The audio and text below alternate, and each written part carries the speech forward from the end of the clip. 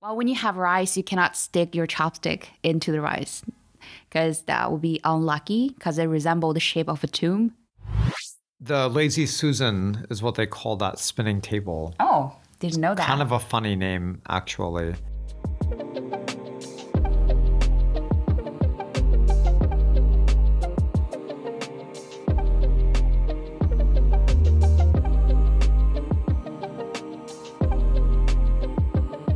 Hi, this is Elia. And this is Zachary. And we are probably not legit. That was right on cue. Yeah, there you go. Another day, another mini episode. Well, we went to a friend of yours last weekend for a dinner, kind of like a dinner party. So today we thought we would talk about some of the differences between Western, or I guess American, and Chinese habits or customs when it comes to like a dinner party or eating in general, I think. Exactly. Zachary mentioned about we went out to our friend's house last weekend, and it was interesting because at the party there were one foreigner, that's Zachary, and then a couple Chinese, and we were mainly using Chinese to communicate on the dinner table. I remember I asked you a question, like how did you feel when you heard us talking in Chinese? Was that all just noise to you? I like to listen, even though I don't understand. I don't want to call it noise because it's not noise. I mean, it's a language you're communicating. And gestures and facial expressions are also another kind of language that can communicate what someone might be saying. Because I don't remember I have the similar experience as you did. So I wouldn't know what would it be like for you to sit at a table with people speaking a different language. So I was quite curious about that. Well, I mean, Big Three is entertaining just on his own. Yeah, that's really funny, right? Big Three doesn't speak English, but then he's trying to use the body gestures to make Zachary drink. Do you remember Zhou? Zhao, yeah. That Zhao is drink, right? It basically means go, but then it's like, let's start the round. Yeah, because it was always like he kept saying it anytime he wanted to drink, which was fairly often. So after we talked about how Zachary felt at the party, I was thinking it's time for us to get into the topic. So what are the differences when it comes to eating customs? Which one do you want to start first, yours or mine? I guess we can start from the Chinese side. Then I have the right to ask you questions. Sure. Well, first of all, let's talk about the picking of the location when it comes to get together. Okay. It's the same in Western or Chinese, it seems to me, because we were invited to a dinner party at their house, right? From the American side, that would be like the common thing. Like someone would invite you to their house for a dinner party. Okay, and that's because I have a pretty close relationship with my friend. But if you guys are not very close, I feel like restaurants would be a good location because you save the trouble of preparing food. And then you don't risk have to cleaning up your place after the gathering. Well, yeah, I mean, that's a general thing in terms of you're not going to have people in your home that you're not that close with. Exactly. Zachary, you don't have experience of going to someone who you don't really know very well, right? I've never had that experience, no. Okay. All right. So for location, when Zachary and I went out with his friends or like former coworkers, they would always choose a bar. Yeah, a bar or a restaurant bar. Or I've never been to other people's houses. It's just the amount of work involved. Like when I went to Nate's place for Christmas, it's something that he likes to do as like a tradition. And I think a part of that is because he has a kid. So he wants his kid to have like a traditional kind of holiday where you invite people and you make food and, you know, you have everyone over and you have drinks and you make drinks and you serve drinks. And that's the main thing, really. Okay. So after we talked about location, it's fairly similar between two cultures, close friends at home and not so close friends at restaurants or bars. But would they go to a bar after the restaurant or they just drink at the restaurant? They just drink at the restaurant and then they don't really go to bar. They think it's too noisy or, you know, like for a group gathering. But I'm just purely speaking about the experience in Beijing. The situation is completely different in Xinjiang. Yeah, that's true. Yeah. All right. Second one probably is the main topic. That is the food. Well, I mean, in terms of the amount of food, it's pretty similar because it's always common. Well, I wouldn't say always, but the norm is to have a lot of food. I mean, Yeah. you want to have different options and different dishes and so on. So that was the case at your friend's house, and the same when I went to my American friend's house before for dinner. He had a whole bunch of different dishes. What kind of dishes? Well, I mean, obviously that's going to be very different because it's a Chinese cuisine made by a Chinese person. So, I mean, the dishes were great, honestly. What did you have? There was like the main kind of thing was this fish kind of stew that was a little bit spicy with some noodles. That was really good. That was great. And then a bunch of side dishes that were also really good. Yeah, usually in the Chinese family gathering, when it comes to food, people pay a lot of attention to basically have all kinds of food, like meats and vegetable and everything. So you're very likely to see a meat dish accompanied with like seafood dish with vegetable dish.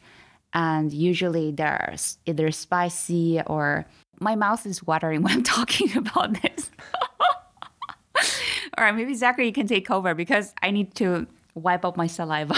Yeah, they had this shrimp.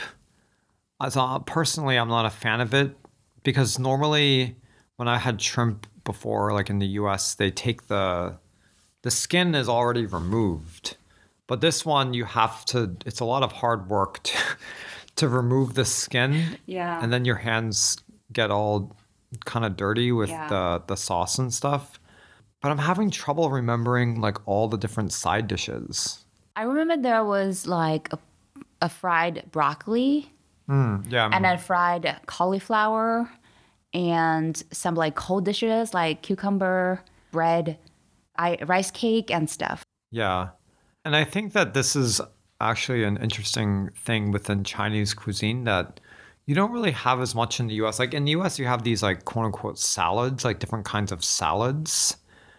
But in terms of what is referred to here as a cold dish, it might be not, it's not just going to be a salad. Like there might be like cold dish with noodles even. Yeah. Something, and even a little bit like could be spicy or has like a savory taste to it. So that's something that actually some of the cold dishes are, I find really tasty.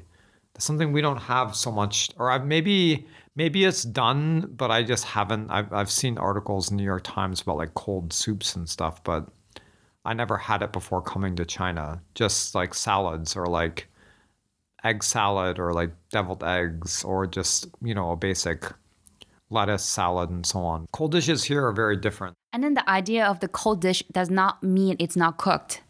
All the food must be cooked, like go through hot water. Even for the cauliflowers and broccolis, it has to be boiled first. And then you put it aside so it cools down naturally. Then you make your own special sauce for it. Yeah. But it's really good.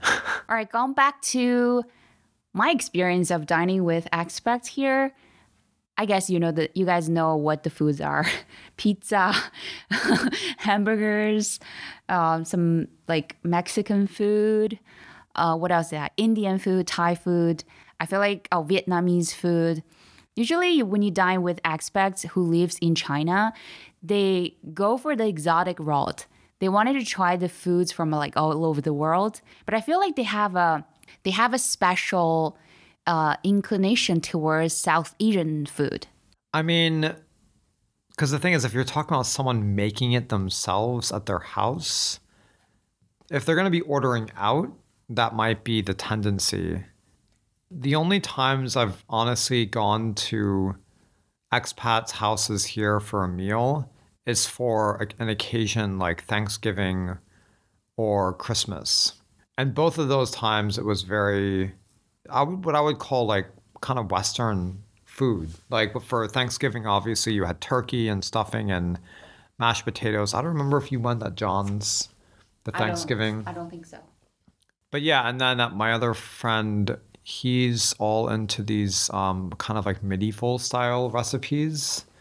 So like for example, bread using a recipe from like the 15th century kind of thing. So that's pretty Western still, but also some mix. His wife is Chinese, so some like maybe kind of Chinese food that she would prepare. But obviously, if it's a cookout, then hamburgers are going to be on the menu. There you go.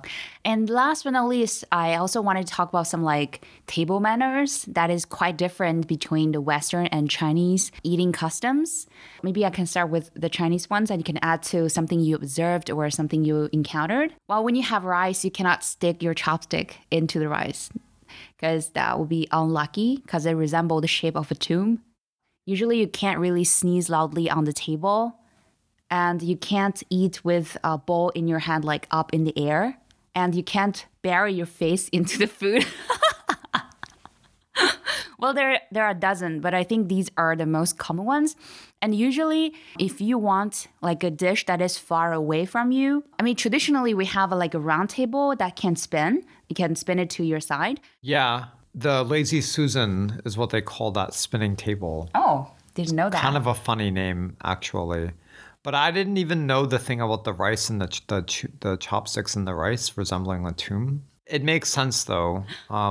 There's a lot of these, not a lot, but certain superstitions that you find regarding like death, like the number 4 sounds like that. So we don't have number like 4th floor in this building. Yeah, it just goes to 5th. And a lot of buildings also, they just don't have 14th or 13th. So you go, from 12 to 15, which is interesting. So it takes care of the unlucky 13 and unlucky 14. But in terms of the table manners, the one thing that I observed that I found very different that actually gave me the idea for this was the fact that after everyone had finished eating, the plates weren't removed. Like the food was still left there. And for me, that was kind of, in my mind, I'm like thinking, we should remove the food because everyone's done eating. We had been eating for a while and just, we're going to play some games.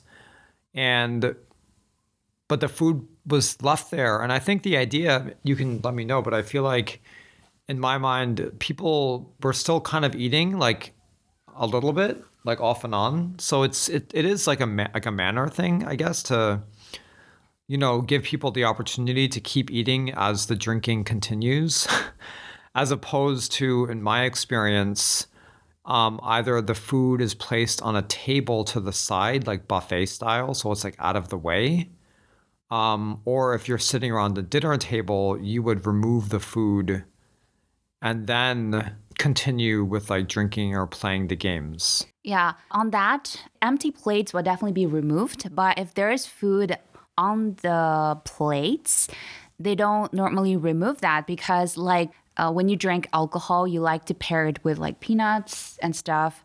Some dishes, especially the cold ones, are really good for pairing with the alcohol. So that's one reason people leave it. But I also agree with you that some people are still eating. And maybe some people, not everyone can come on time. Some people come very late, so they can also have some of the food later. I think it's kind of rude if you just clean up the table after eating. Yeah, I mean, I remember growing up, like during, like for Thanksgiving, for example, the food would never be placed on the table. It would be placed on a countertop near the table. And then you would get up and get the food. Whenever you wanted more, you just go up and you get more. I feel like that's a big difference between the two perspectives on it. Yeah. All right, dear listeners, if you want to know more about these cultural differences, feel free to message us on the page. And that'll be all for today. Bye. Bye. Well, that will be all for today's mini podcast. We hope you enjoyed our discussion about the comparison between Chinese and Western dinner parties. If you're interested, please subscribe and leave a rating and review. Follow us on Instagram, Probably Not Legit Podcast. We'll see you next time. Bye.